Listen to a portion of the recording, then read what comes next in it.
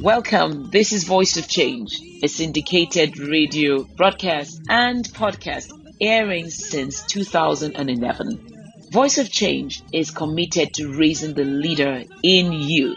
And because time is the unit of life, I assure you that the next few minutes you have decided to invest in your own leadership journey will be rewarded with a definite paradigm shift. Stay with me on Voice of Change.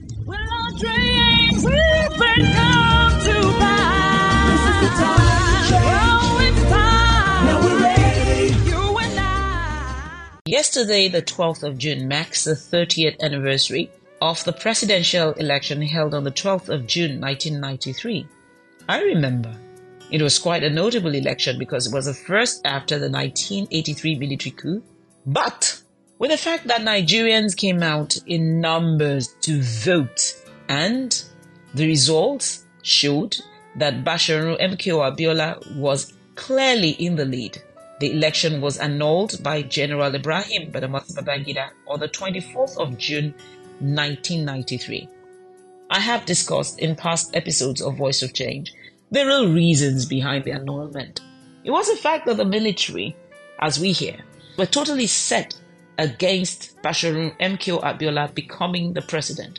And in fact, I threatened the head of state at the time that they would remove him if he did not make sure Abiola did not get there.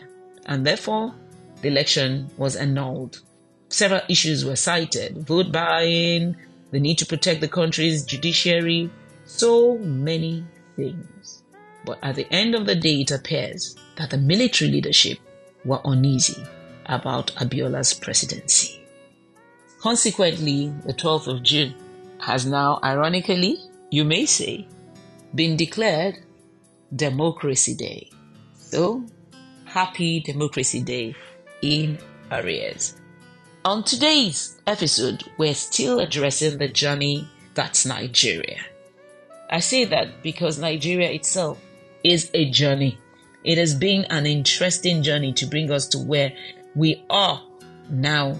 I am hoping that I can take you on an immersive journey into Nigeria's remarkable path to independence, shedding light on key players, pivotal moments, and the underlying motives that shaped my nation's destiny. I can say don't touch the dial, as we'll be right back after these messages. Voice of Change is sponsored by AB Consulting and Awesome Treasures Foundation partners. Subscribe to Voice of Change podcast today on iTunes and Spotify, and don't miss a single episode. Welcome back to Voice of Change. I'm your host, Olajumoke Adenowo, and you can reach me on Instagram, also on iTunes. Subscribe to the podcast. Send to your friends. They will thank you for doing so.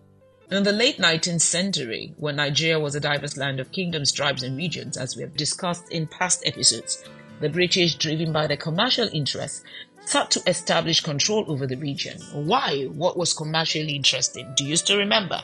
There was palm oil, there was cocoa, there was rubber, there was cotton, there was groundnut. Yes, in Nigeria, we had all these resources. We're still addressing the agricultural resources. What about tin in Plateau State? What about the coal in Elisha?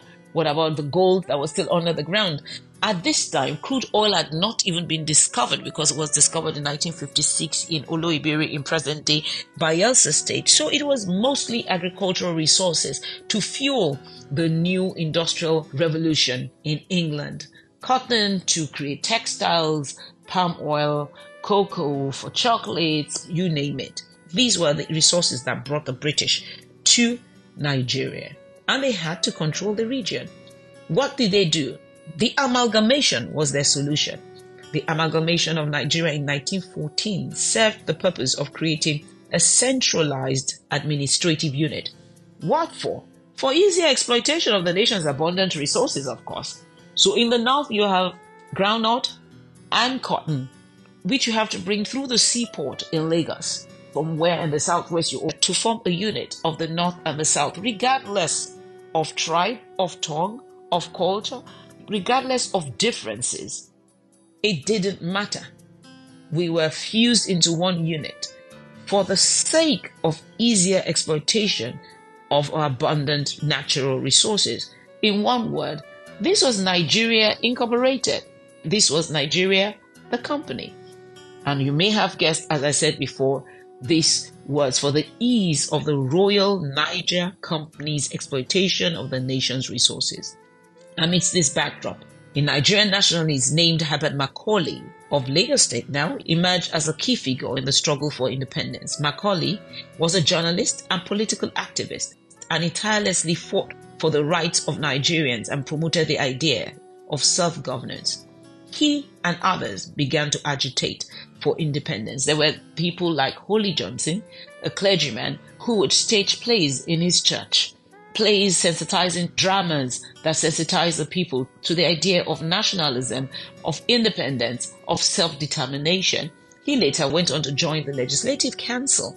By 1956, Nigeria witnessed a significant turning point. The British colonial government had to recognize that there was a need for regional representation, and they organized a constitutional conference in London. This conference aimed to discuss the future of Nigeria and determine the path to self-governance. During this conference, the northern region, led by Sir Ahmadu Bello, demanded a cautious approach to self-governance, emphasizing the need to protect the interests and the traditions of the North. These concerns were not shared by delegates from the southern region who at this time believed that Nigeria was ready for independence. The 1956 Constitutional Conference sparked intense debates. Finally, in 1957, Nigeria was granted internal self-government. And then the motion for independence was moved by who? Chief Anthony Enahoro, a prominent Nigerian nationalist at the House of Representatives in 1959. The motion for independence marked a historic occasion as it laid the groundwork for Nigeria's journey towards liberation. The country prepared for the momentous day, but not without hiccups. But on the 1st of October 1960, Nigeria's dream of independence became a reality. The Independence Day ceremony was held in Lagos. It was a joyous occasion. Sir Abubakar Tafawa Balewa, do you want to Google his speeches on YouTube? You'll be quite surprised. Do something for yourself, my listener. Google his visit to America and see how he was welcomed at that time. Nigeria, this big giant of Africa, held so much promise for what Africa and its peoples would become, and he was welcomed in a manner that befitted the Prime Minister of this new, bright, glorious country. As you join me next week, we will talk about all the people who played significant roles in Nigeria's independence. People like the late Chief Obafemi Awolowo, one of the leading figures in Nigeria's nationalist movement. And he made important contributions to the political landscape. He was the founder and the leader of the Action Group.